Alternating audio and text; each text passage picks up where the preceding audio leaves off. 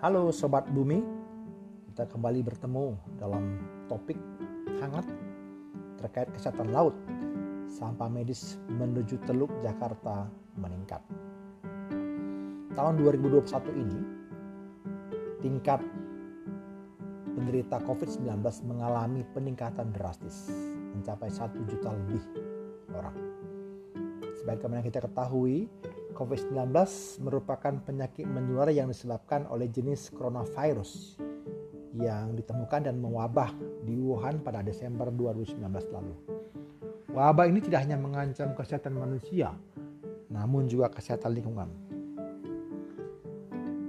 Sebagaimana kita ketahui, 16 Desember 2020 lalu, Presiden Joko Widodo melalui akun YouTube Sekretariat Presiden mengumumkan pelaksanaan vaksinasi corona untuk seluruh masyarakat secara gratis. Nah, pertanyaannya, akankah vaksin menyelesaikan permasalahan COVID-19?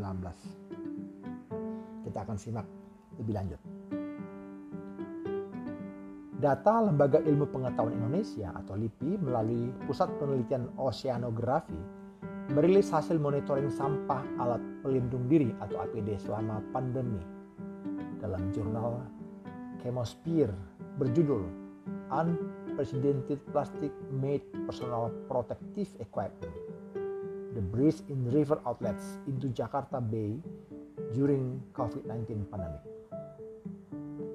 Dalam laman LIPI.go.id, hasil riset peneliti LIPI yang dilakukan oleh Reza Cordova, Intan Suci Nurhati, Marinda Yulia Iswari dengan Profesor Eti Riani dari IPB Bogor dan Dr. Nur Hasanah dari Universitas Terbuka menyimpulkan bahwa sampah medis di muara sungai menuju Teluk Jakarta selama pandemi COVID-19 meningkat tajam.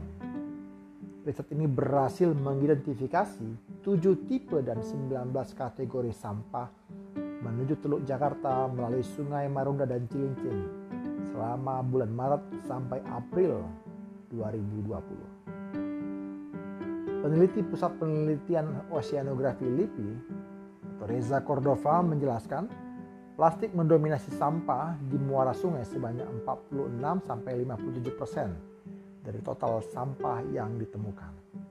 Jumlah sampah secara umum memang sedikit meningkat atau sebesar 5%, namun mengalami penurunan dari sisi berat sebesar 23-24%. Hal ini mengindikasikan adanya perubahan komposisi sampah selama pandemi, yaitu meningkatnya sampah berbahan plastik yang relatif lebih ringan.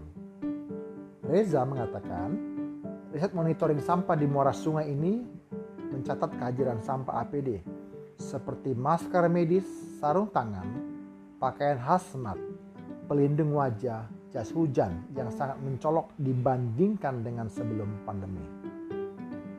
Sampah APD menurut dia menyumbang 15-16% dari sampah di kedua muara sungai, yaitu sebanyak 780 item atau 0,13 ton per harinya. Para peneliti ini berharap peningkatan sampah APD di lingkungan mendorong perbaikan pengelolaan sampah medis yang bersumber dari rumah tangga. Sampah APD meningkatkan beban pencemaran dan tidak menutup kemungkinan sampah itu menjadi tempat penempelan mikroorganisme patogen dan bahan berbahaya bagi ekosistem perairan serta melepas bahan adiktif lainnya.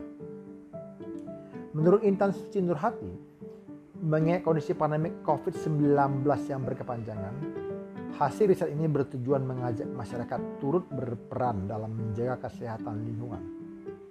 Sebab menjaga kesehatan lingkungan, menjaga kesehatan diri dan keluarga sangat baik untuk dijadikan salah satu resolusi kita di tahun 2012.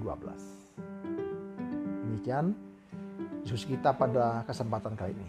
Salam.